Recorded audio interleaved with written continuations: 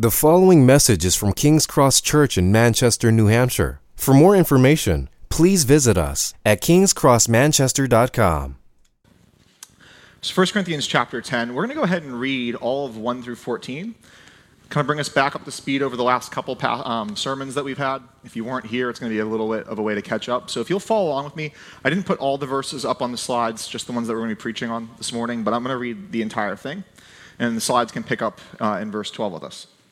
For I do not want you to be unaware, brothers, that our fathers were all under the cloud, and all passed through the sea, and all were baptized into Moses in the cloud and in the sea, and all ate the same spiritual food, and all drank the same spiritual drink. For they drank from the spiritual rock that followed them, and the rock was Christ.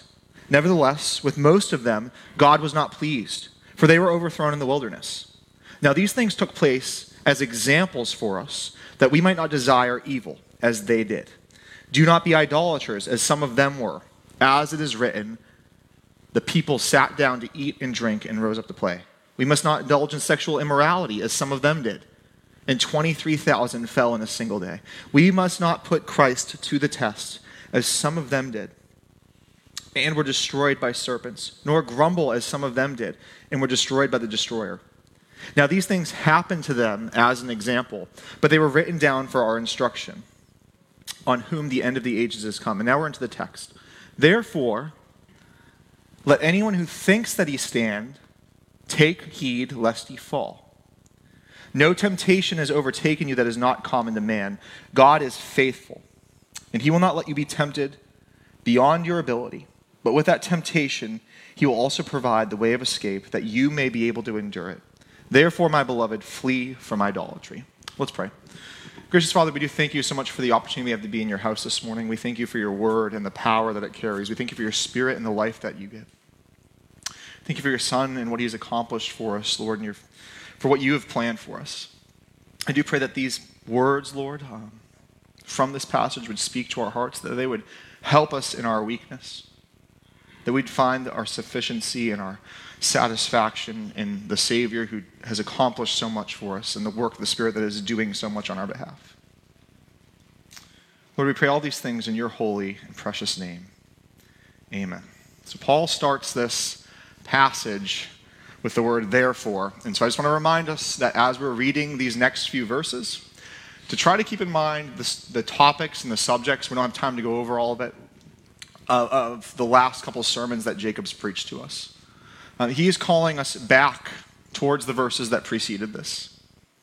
We have to look at the verses that we're going to read and study today with consideration to these previous things. And Paul is saying, in light of everything that I have shared with you, Corinth, I have something I want you to consider, to know, and to apply. The stories I'm telling you, they weren't just cute stories about 23,000 people dying from sexual immorality in the desert. These are things that you need to take heed of, that you have to get a warning from. They're examples of the justice of God meeting the unholiness of his people. When we consider what this means for us, and we're talking about temptation, and we're talking about how we handle temptation, I think we could be tempted, pun intended, to kind of freak out. The justice of God meeting the unholiness of his people in very clear and distinct language, as in the verses that we've just read, we can kind of get scared. Is the justice of God such that he dishes it out all willy-nilly to every single person that makes a mistake?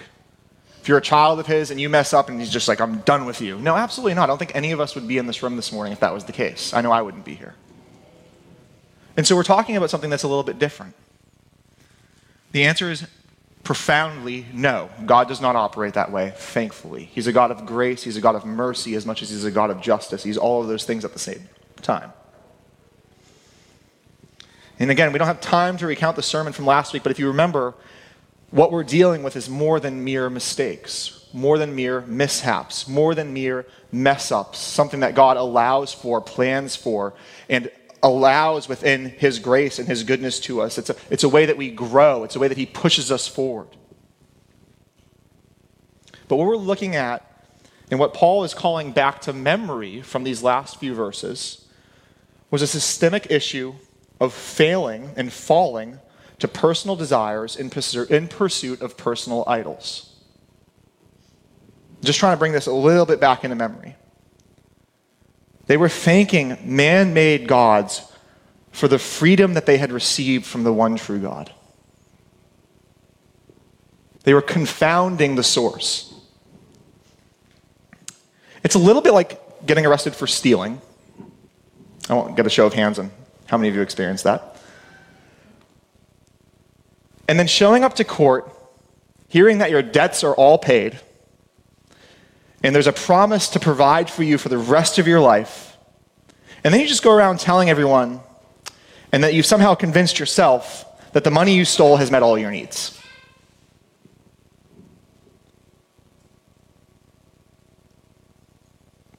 And you can't wait to do it again. We've been met with grace. We have been met with mercy. The children of Israel were met with very specific, very clear, very physical, gracious acts of God to supply their needs, to protect them from temptation, to call their focus back on Him. And their response was such that I'm really grateful for those gods back in Egypt that have provided for us along the way as we're running from their most loyal subjects. As we're escaping the slavery that they had put us in, we're grateful that those gods that we served for all those years with little to no, really no return, we're grateful that they've done all these things for us. And it's something we can do. It's something we can fall into. God's grace was given to them to provide for them in the desert, and instead they chose to they chose to meet that with grumbling and design their own devices of worship that would allow them to satisfy their own desires. And God's justice could not and cannot abide with that. We don't get to throw His goodness back in His face. Matthew Henry said it this way, and I thought this was really helpful. None are ruined by the justice of God, but those that hate to be reformed by the grace of God. None are ruined by His justice, except for those that hate to be reformed by His grace. He offers His grace, and justice follows when it's failed to be accepted or failed to be considered or failed to be followed up on. It's not trying to scare us. Paul is not trying to scare us, but rather he is pointing to a fact. He's pointing to a grace that meets us at our mistakes and calls us to worship Christ in thankfulness. And a no to that grace will be met with the justice of God. And that's for all of us. We all mess up. We all make mistakes, but we're all met with the grace of God as His children. So I want us to understand that we are common in our struggle. Main point, we're common in our struggle, but we're together in our need for Jesus. This is something our church is built around. We love Jesus together. Why? Because we need Jesus together. Why? Because we mess up for Jesus together. And He calls us together to deal with that. It's a real thing. It's a real exercise. And the first thing we can consider, how is this being acted out? How are we having our needs met in Jesus? The first thing we can do is consider the fact that none of us are beyond falling. Not a single one of us are beyond falling. Look at verse 12. Therefore, based on everything I've said, based on everything I've taught to this point, from chapter 9 up, and really before that, let anyone who thinks that he stands take heed lest he fall. I've given you examples. I've showed you that the children of Israel had miracle after miracle. They had the fire guiding them by night. They had the cloud guiding them by day. They had food that the angels eat dropping from heaven. They had birds arrive when that wasn't good enough and they needed meat. They've had a rock physically following them around the desert, spitting out water so that they didn't die of thirst. And they still fell. So it's possible for us to fall. In light of the graces that God puts in our lives, it is possible for us to fall. In light of what occurred over and over and over again, be aware, hear the warning, because we can fall as the Israelites did. It's not a joke. The Spirit moved on Paul to write these things because they were and they are absolutely necessary to be remembered. They're needed. He's not trying to give us a lack of assurance.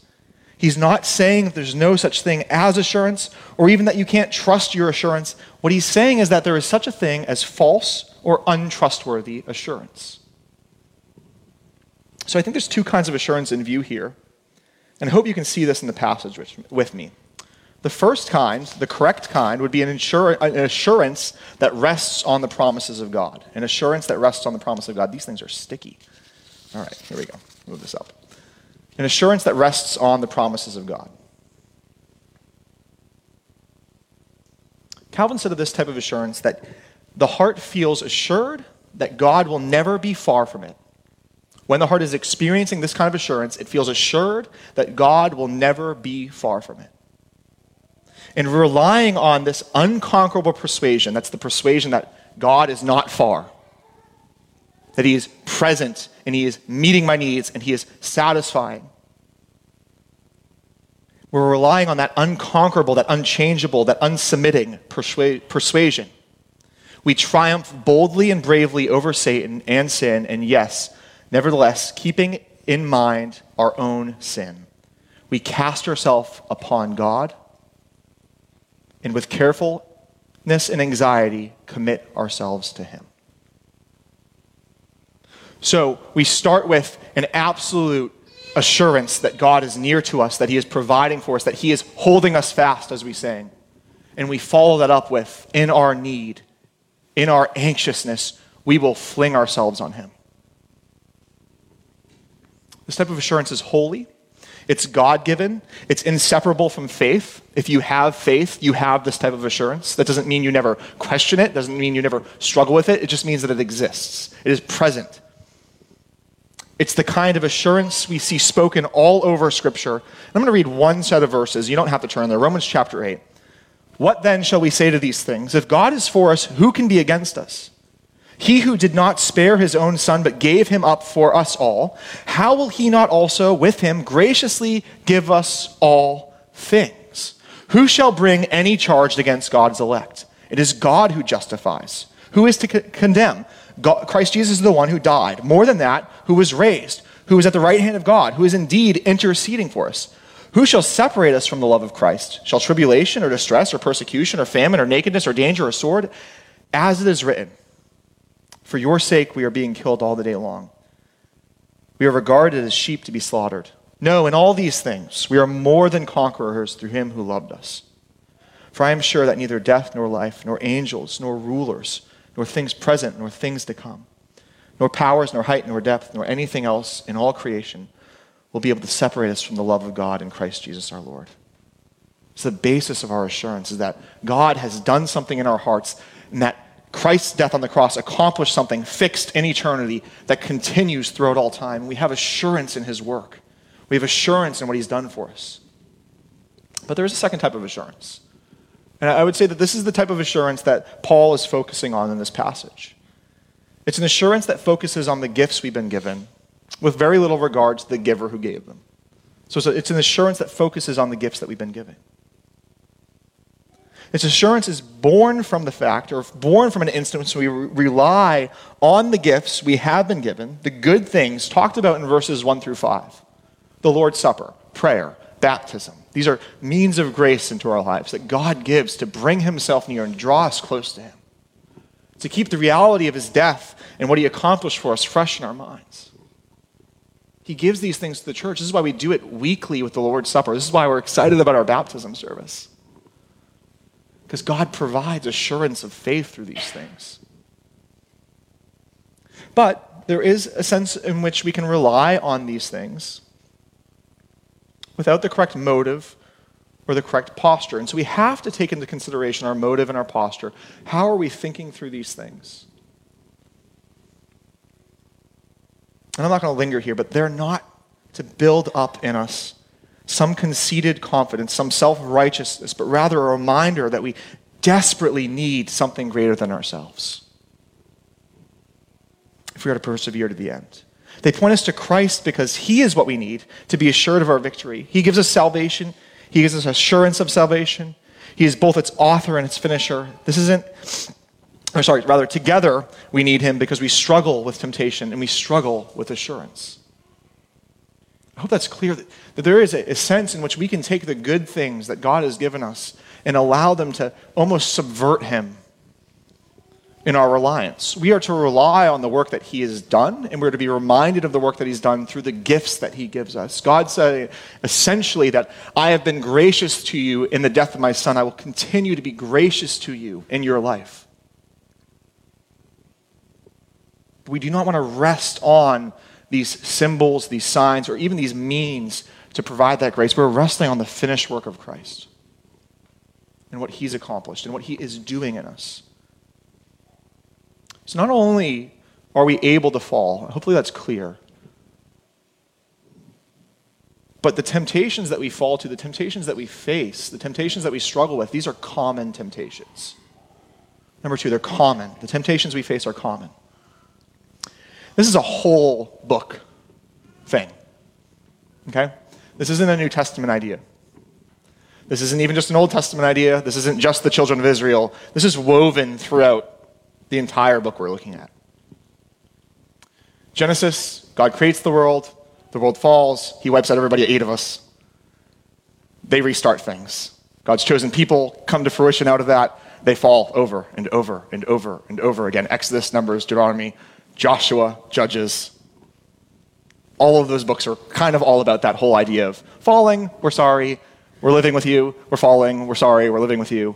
And God meets them with grace and grace and grace and grace and grace. And then judgment when that grace is denied. But it's common. It's common. I want to illustrate this really quickly. I'm a big fan of podcasts. And one of the podcasts that I really like is Hardcore History. Disclaimer, there's some language in those sometimes. So if you're going to listen to them, just keep that in mind. But they're like really long, 4 to 6 hour excerpts on history. And one of my favorite series, which is like 6 episodes long, it's like 30-something hours of listening, is on World War I. It's Blueprint for Armageddon. And he begins the whole discussion with something that, and applies it to today, with something that is so unique in the way we think about it. And I'm just trying to draw a parallel between how we think about the temptation that we're going through, because I think the temptation is to face our temptation like we're the only ones that have ever gone through it. Nobody can help us. Nobody understands. We're unique. We're special. Nobody gets it. And it is a common narrative today that what they would refer to as an age of terrorism is something that's unique to like the last 20 years. So they would say there's an age of terrorism that began on September 11th, 2001, with the attack in New York City. And it's carried over these last 20 years. And what the guy who does the podcast, he's making a point and saying this really, like, not to draw away from the horrific things that happened on that day. Not to draw away from the fact that was absolutely awful and kind of ununderstandable in history. Like, it just wasn't something that had happened, at least in our context, before. It wasn't new. He would draw it back a little bit further, quite further actually, kind of turn of the century, and say that this type of terrorism, this type of thing, would have never happened were it not for something that happened like 1917, 1914. Because really, World War II never would have happened if this thing hadn't have happened, because World War I never would have happened if this thing hadn't have happened. It was an assassination of a duke named Franz Ferdinand in the country of, in a part of Serbia, where one young man who was part of one small group, who was part of a country that was pretty much thought to be worthless, was able to assassinate the husband and wife that were kind of big deal leaders in the country of Austria, which was a big deal country back then. And what was not intended by that assassination, at least I don't think, and I think if we could bring back Gavrilo Princip, the guy who pulled the trigger, today, he probably would indicate that I did not mean to start a world war, which would lead to a second world war, which would lead to literally kind of these really random acts of terrorism happening throughout this last century. I was just trying to free my country. But in reality, what he did is he pulled the trigger, and then he set off this switch of these allies over here, we're mad at these allies over here, and these allies, and then all of a sudden the whole world is in this entanglement. And this has been commonplace for the last 100 years in our world, at least. If not, and we could probably make the argument that goes way back further than that, but still, kind of more modern example would be that this guy did something that set off something that would basically reoccur over and over and over again, maybe even in smaller pockets, till today.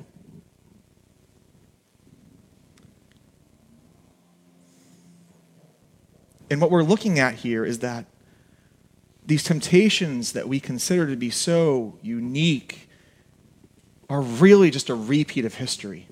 The things that we face, the things that we go through, they might be more modern, they might be more prevalent, but they're just the same old tricks the devil's been playing forever. These are common temptations. No temptation has overtaken you that is not common to man.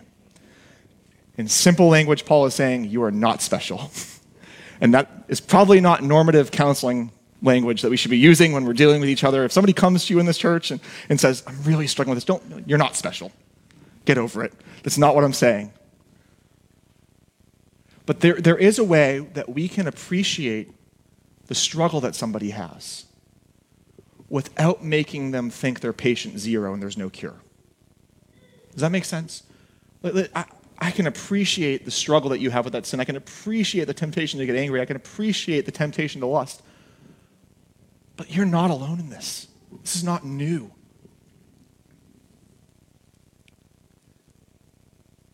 Paul is looking back at the examples of verses 6 through 11 and saying, take courage. You can look to the past and be stirred up to repentance today. It's encouraging. It's a consoling word. It doesn't sound like it when he says, everybody gets tempted. You're all doomed. But it is encouraging. Paul is encouraging us. In light of what Israel went through, you can take heart.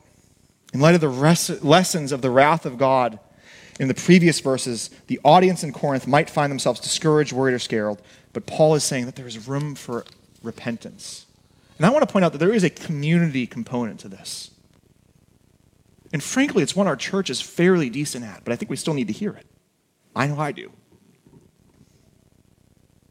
Are you willing to share your struggles with those who are facing the same?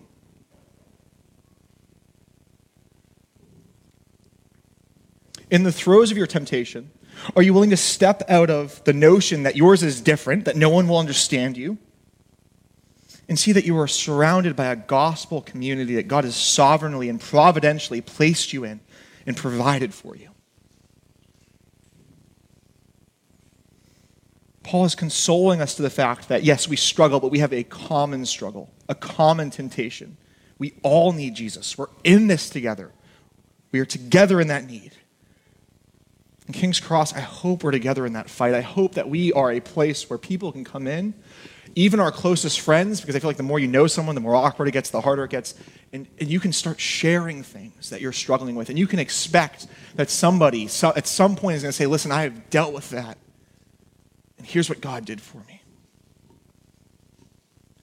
I faced that temptation, and by His grace, yes, it's still a temptation, but I have overcome.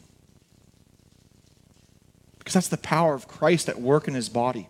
We can speak into each other's lives. We can call each other from the temptations that so often conflict us because we all face them together. And I want to add that I don't see a promise here that someone will absolutely come along that went through the same exact temptation as you. I think what's in view here is the idea that people have been going through that very temptation since the beginning of time. And by God's grace, they've overcome. People have beaten the thing that you're going through. In some sense. Absolutely has happened. But I do believe that through the prayer and prompting of the Spirit of God, God can and often will bring someone who has a very clear understanding of your specific struggle into your life. But when He doesn't, just know that others have existed that have faced that temptation. It's not new. It's been dealt with for years. It's been dealt with for really eternity, as far as the world's concerned.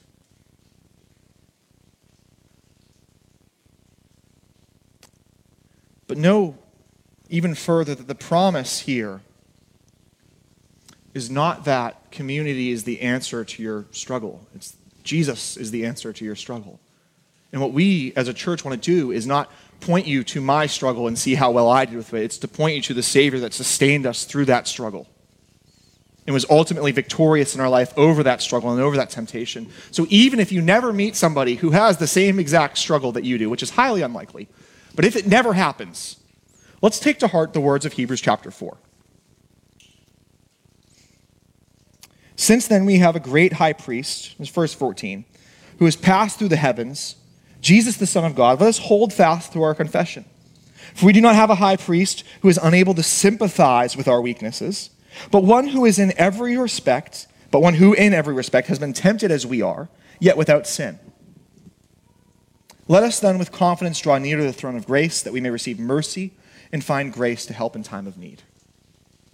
If you never meet another person that struggles the way that you do, with the thing that you do, know that Christ faced that temptation for you, that he intercedes for you with the knowledge of what it's like to go through that temptation.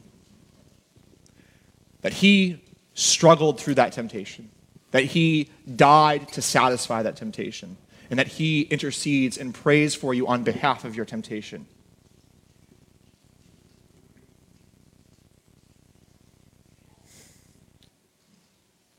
It is not through the understanding of others that we are promised freedom from our temptations, but through the grace and goodness of Christ, who meets us where we are, having been there before. So Paul points us to number 3, that God is always faithful. God is always faithful. God is faithful, and he will not let you be tempted beyond your ability, but with that temptation, he will also provide the way of escape that you may be able to endure it. In the last part of verse 13, Paul was saying that you can take courage by looking to the past to stir up repentance. And here we see him giving us courage for the future with a sure hope, a promise that God will not allow us to be tempted beyond our strength.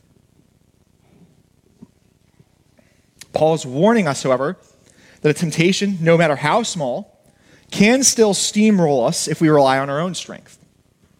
Paul's not merely pointing to God as someone who keeps his promises, though he is pointing to God in that way. And God does keep them. He's pointing to God as a guardian of his people who states, "You are under my protection. You are safe. I will not leave you. I will not let you go. You have no cause to fear when you depend entirely on me." It is only when we introduce an element of self-reliance that fear will reign in our hearts. It's only when we introduce an element of self-reliance that fear will reign in our hearts. God says, "Cast all your cares upon me because I care for you." James tells us that temptation starts with us. It's born in our inner being and it works itself out. So God helps us to not be overcome by temptation in at least 2 ways, and we're only going to go over 2. Number 1, he gives us strength. He gives us strength.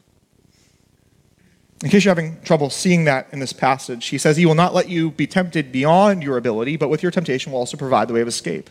Well, the reason that God knows your ability is because he's given you the ability. He knows exactly how much strength.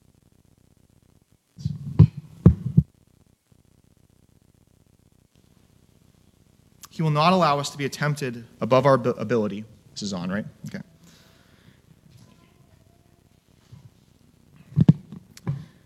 He will not allow us to be tempted above our ability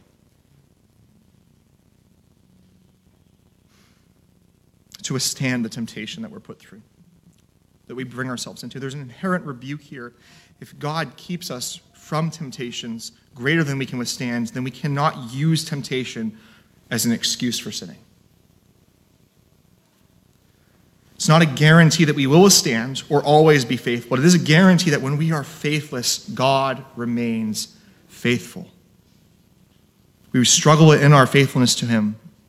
We need his faithfulness to us.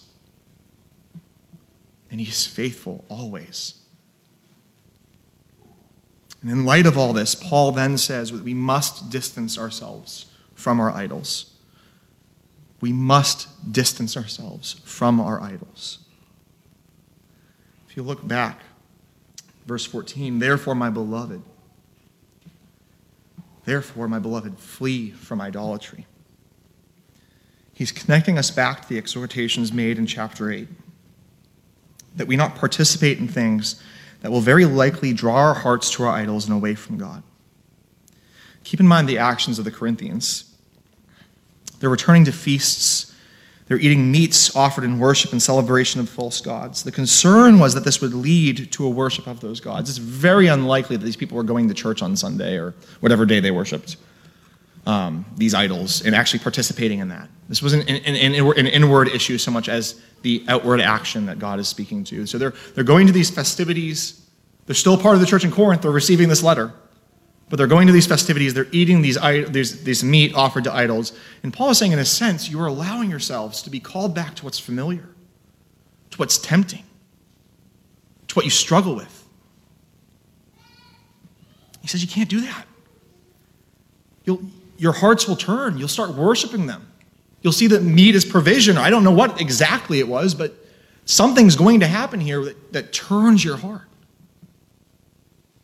And so there is an expectation that inwardly gets outwardly. That if we're going to recognize God as the one who sits on the throne and redeems all things in our lives, that our actions have to reflect that he's on the throne and redeeming all things in our lives. And that excludes us from participating in things that we're going to struggle with. There has to be a dose of wisdom there on our parts to know where our temptations lie. It's tantamount to someone who's an alcoholic hanging out at a bar, or someone addicted to pornography allowing themselves to be in a situation where they can be exposed to it. Or someone caught in adultery convincing themselves that a platonic friendship with that person could still be a healthy choice. And Paul says, run, flee. Don't work out the logic, just run. Get away from it. It will call your heart away from God. It will become an idol. The temptation will bear its fruit. He says, run. I'm not going to stick with this. We're really going to close because I know we've talked about this a lot, but it's something that's spoken into my own heart these last couple of weeks going over this, is that I entertain these things far too often. I am an angry driver. And I allow myself to get into situations where I'm just annoyed enough to get angry. I don't have road rage, thankfully, but, Alex will be like, why are you yelling at them? They can't hear you. You're annoying me. Please stop. She gets to deal with that all the time. She reminds me that I'm not as good of a driver as I think I am. But there's a sense in which I could see the temptation become an idol, where every little thing somebody does on the road is something that I have to correct. I have to comment on. I have to make sure it's done right. And I can submit a lot of my time in the car to doing that. And it can ruin my day. I have a terrible commute. It's not even long. It's just Route 3 is the worst. Going down to Merrimack from Manchester at rush hour in the morning is just the worst possible place you could possibly put me in. But I have to do it every single day. And so there are temptations that could lead to idols that I need to flee from. I don't know, maybe I need to take a back road or just pray as I'm driving. Something.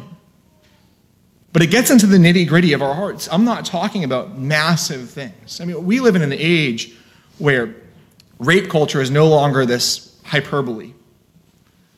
It's something that happens all too regularly. And it's not just towards women, but that is really purported by how Hollywood presents them and gives us an idea. And it doesn't, no one wakes up in the morning and says, I think I'm tempted to do that. It starts with these smaller things. I'm tempted to think of somebody as less human than I am. I'm tempted to regard them in my heart as something, fill in the blank. I'm not trying to be ridiculous or nitty-gritty, like nitpicky, but there are things in our hearts that we have to keep in check, that God calls us to keep in check. And I only use that that as an example of something that we can see kind of progressing through our culture. It's always been an issue, but just progressing through our culture. And in my own heart, I don't want my anger at the guy driving next to me on the road to turn into my anger at my coworker, to turn into me losing my job, to getting angry at my wife, to losing my house, to getting angry at the mortgage company. It's just like, I know, it sounds funny, but I think what we're seeing here is small temptations, small struggles, undealt with, unanswered in our own hearts, can lead to larger things. All they're doing is going to a cookout. But that cookout is used to worship these false gods, and Paul is cutting them off there. Don't do it. If you know, if wisdom tells you, if your church speaks into the fact that participating in something may cause you to have an idolatrous heart, we should be willing to let go of that. And it's hard. It's something I struggle with regularly. But we have to get to the point where we're willing to let go of these things because we're pursuing Christ. We're looking for satisfaction in him and we need his faithfulness. So we must distance ourselves from these idols. Therefore, my beloved brother, flee idolatry. He says, flee it. Flee it by running to Christ. It's not enough just leave these things. We need to replace them. We need to pursue what we're supposed to be pursuing. Set your affections on the giver of life and breath, the source of joy and happiness. Taste and see that he is good, and allow that to turn your affections for the things that have taken his place bitter. Allow your affections for Christ to turn your other affections bitter. The only sure way for us to unseat our idols is to seek our help in the finished work and the continued work of Christ and his Spirit. Let's pray. Gracious Father, I do thank you for your goodness to us. We thank you for the gospel and that it's real, that it speaks into the small places as much as it speaks into the big places. Lord, that you have died to set us free from all idols. Give our hearts a posture of worship towards you, Lord, that calls us away from even the small things, that guards us from the big things. That, Lord, you would turn King's Cross Church into a community of believers who willingly confess to one another, who regularly have words of wisdom for each other. We're able to speak into each other's hearts and draw attention and draw worship and draw praise back to Christ and everything that he's done. We pray these things in your holy and precious name. Amen. Thank you for listening to this message from King's Cross Church in Manchester, New Hampshire. Please feel free to share or distribute this content, but do not charge for it or alter the content in any way without permission. King's Cross Church exists to treasure, proclaim, and grow in the gospel of Jesus Christ. To find out more about King's Cross Church, please visit us at kingscrossmanchester.com.